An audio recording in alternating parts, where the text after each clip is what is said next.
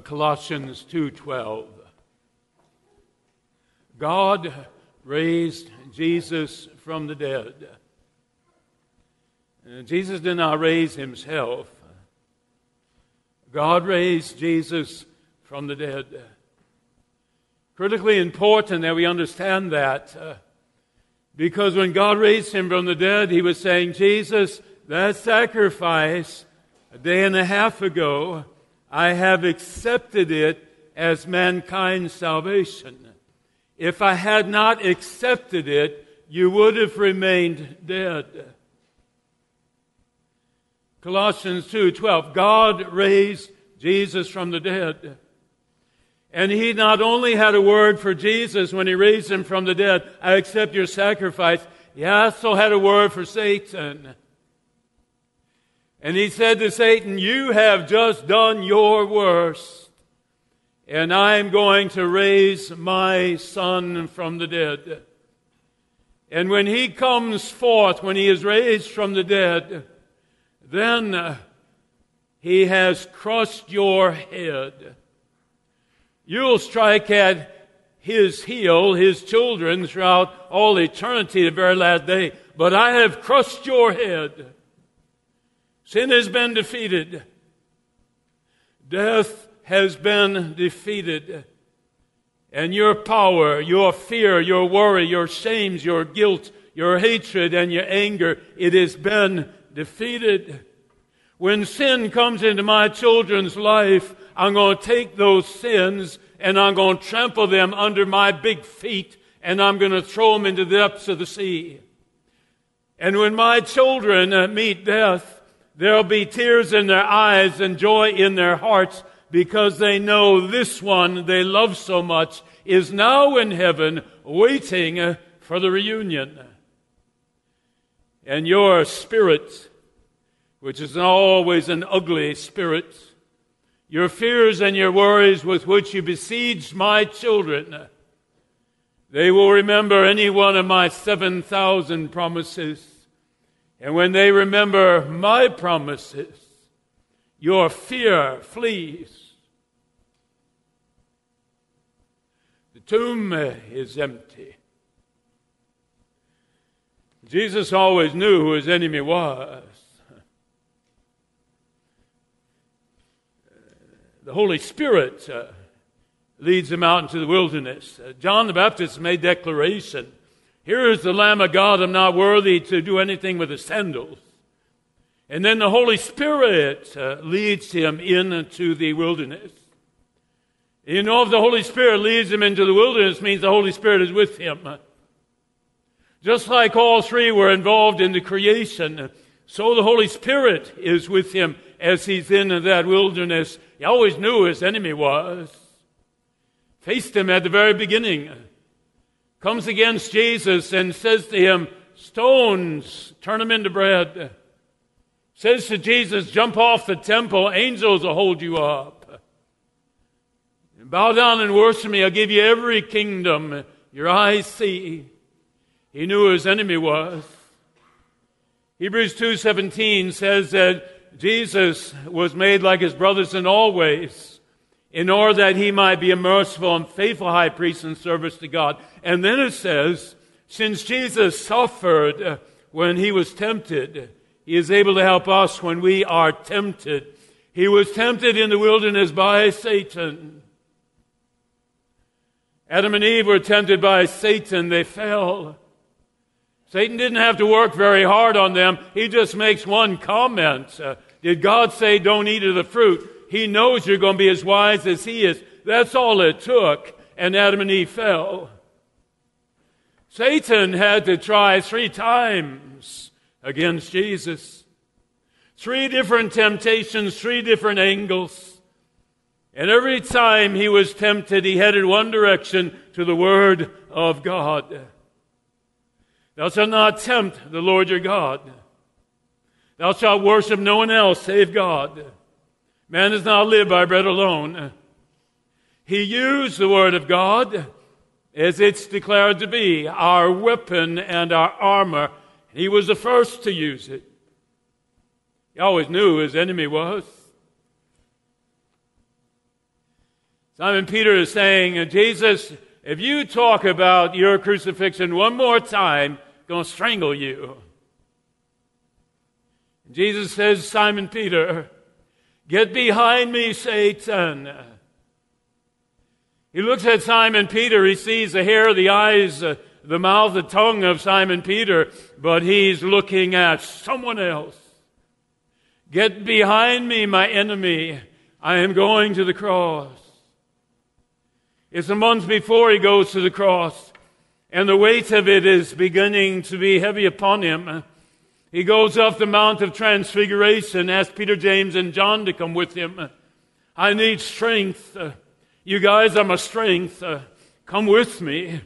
And when he goes up that mountainside, he's looking right into the face of Satan. He's saying, God, give me strength for what's about to come. God said, I'll give you some armor. I'll give you Moses and Elijah. They've been dead 1,500 years. They're still alive.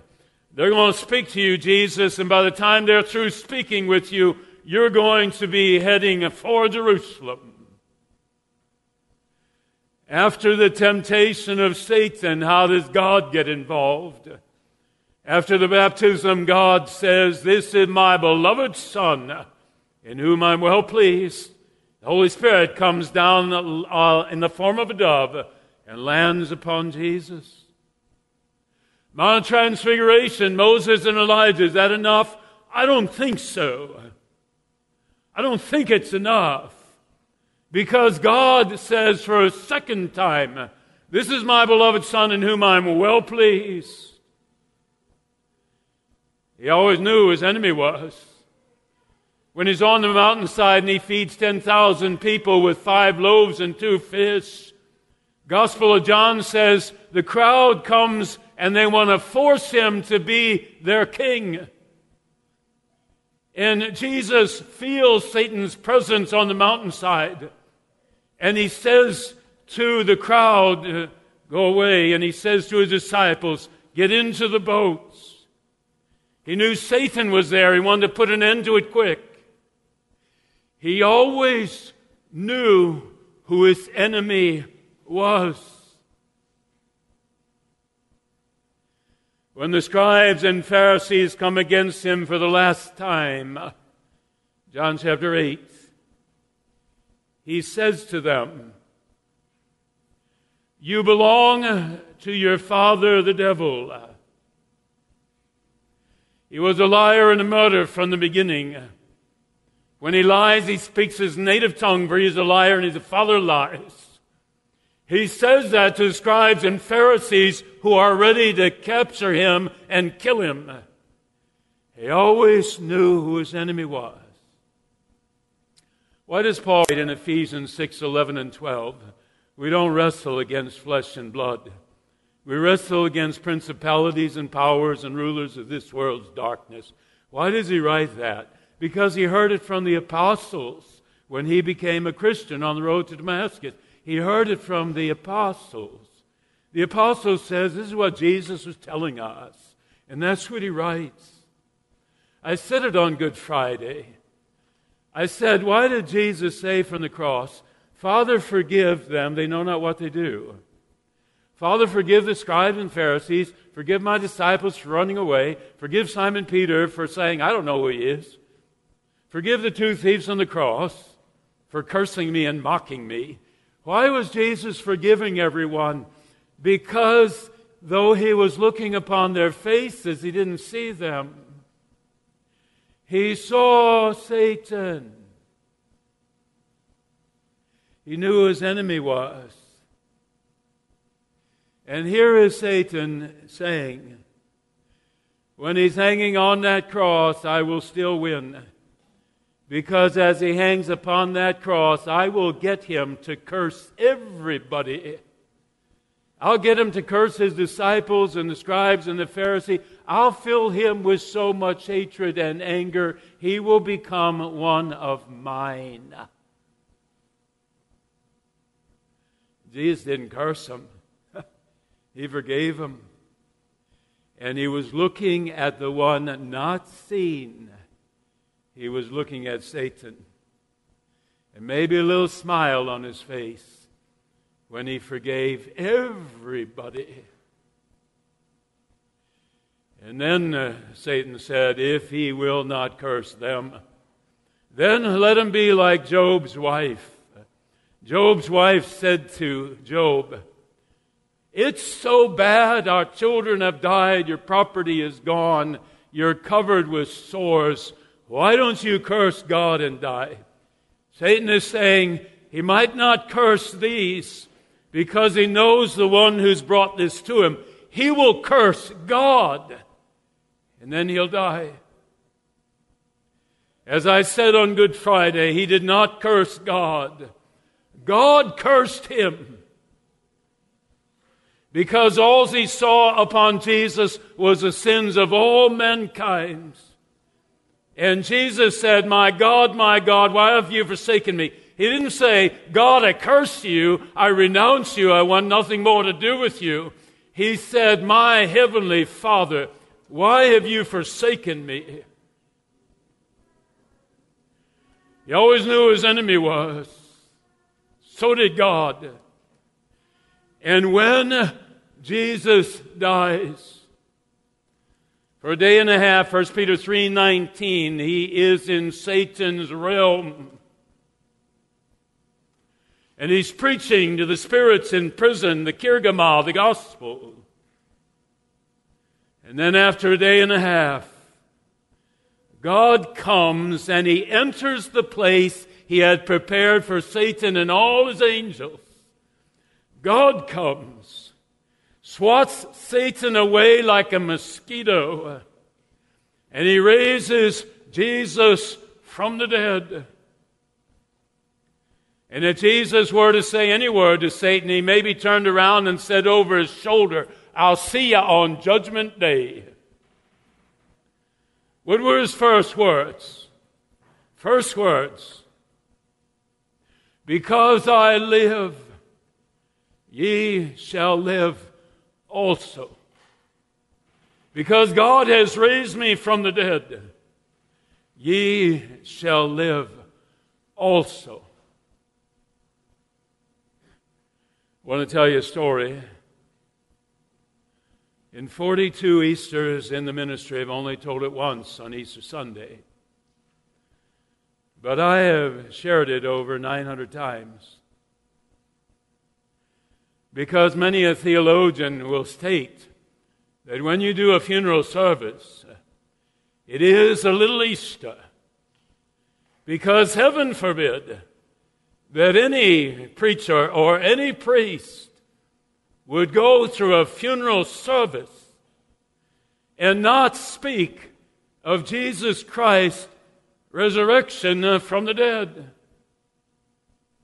I've had more than one individual say when I've done a funeral service, thank you for mentioning Jesus and his resurrection. And I sit there dumbfounded as they tell me they've been to many funerals where the only person talked about is the dead person and his family. 900 times this story. There were three of them, Mary, Martha, and Lazarus, dear friends of Jesus. It's 2 weeks before the cross, and Jesus says to them, I'm going up north. I'm going to preach one more time. I'll be back. No sooner does he leave than Lazarus becomes ill.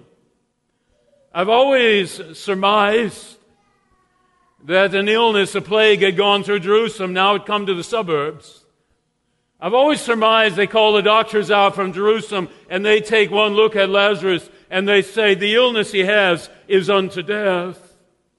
The same virus that went through Jerusalem is now out here. He's got the symptoms. No one's recovered. And when the two sisters, Mary and Martha, hear this, they stand unable to speak, the weight upon their hearts so strong they can barely stand there in the road outside the home in Bethany.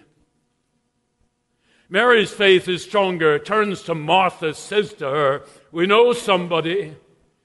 And the somebody we know touches the deaf and they hear, the blind and they see, the crippled and they walk. We know somebody, Martha.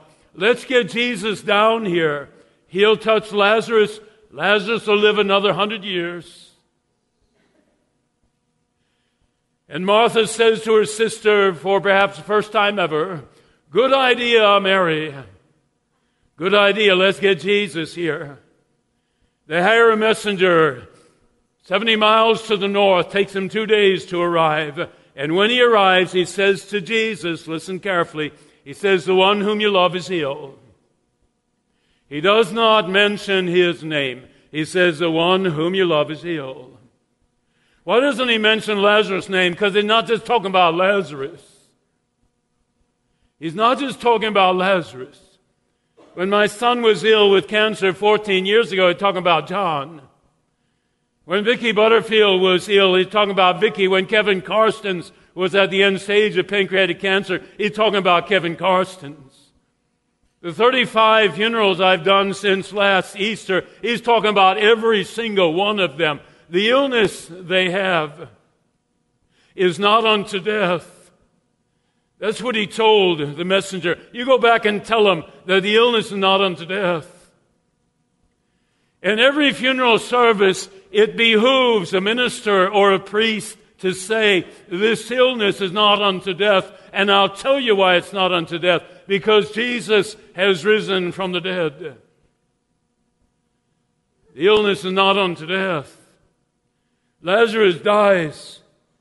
Jesus says as soon as the messenger leaves, Lazarus has just fallen asleep. We need to go down there.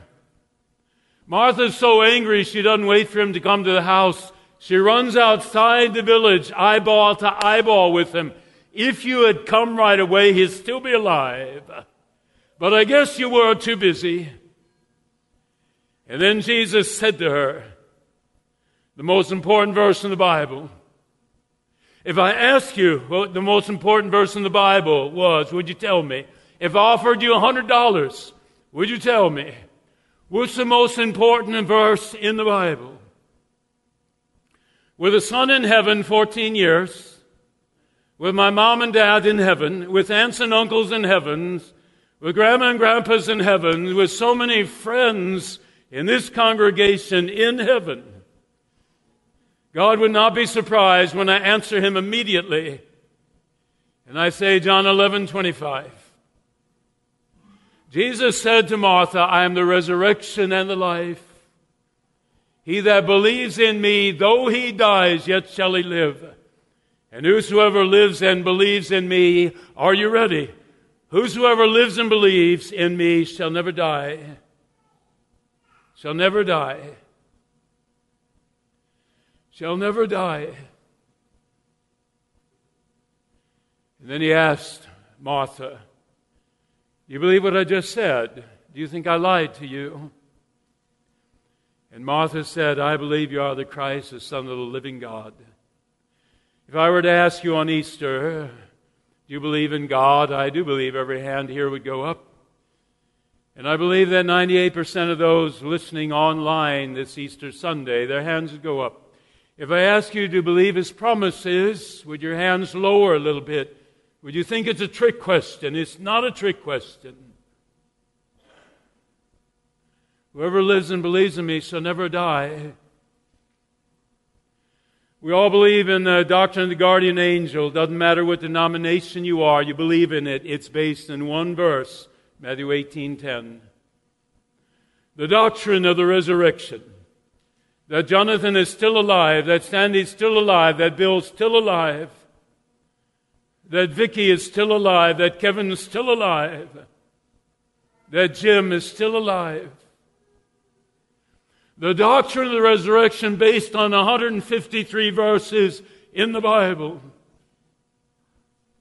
153 times God says, because the tomb is empty, there is life after this life. Do you believe his promises? This isn't hard, people. If men can send some Land Rover to Mars, if that rocket taking it there has to travel 330 million miles in 7 months at 24,900 miles an hour, if mankind can do that, what can God do? Oh, let's try creating a universe out of nothing. A universe that has no end, not one sun, but billions of suns. If God can put a sperm and an egg together and there's a person sitting in the pew, if God can do that, do you not think God has some means whereby that which He created still lives? In fact, lives even greater than on this earth. He had a means, the cross. He had a means, I'm going to raise Jesus from the dead.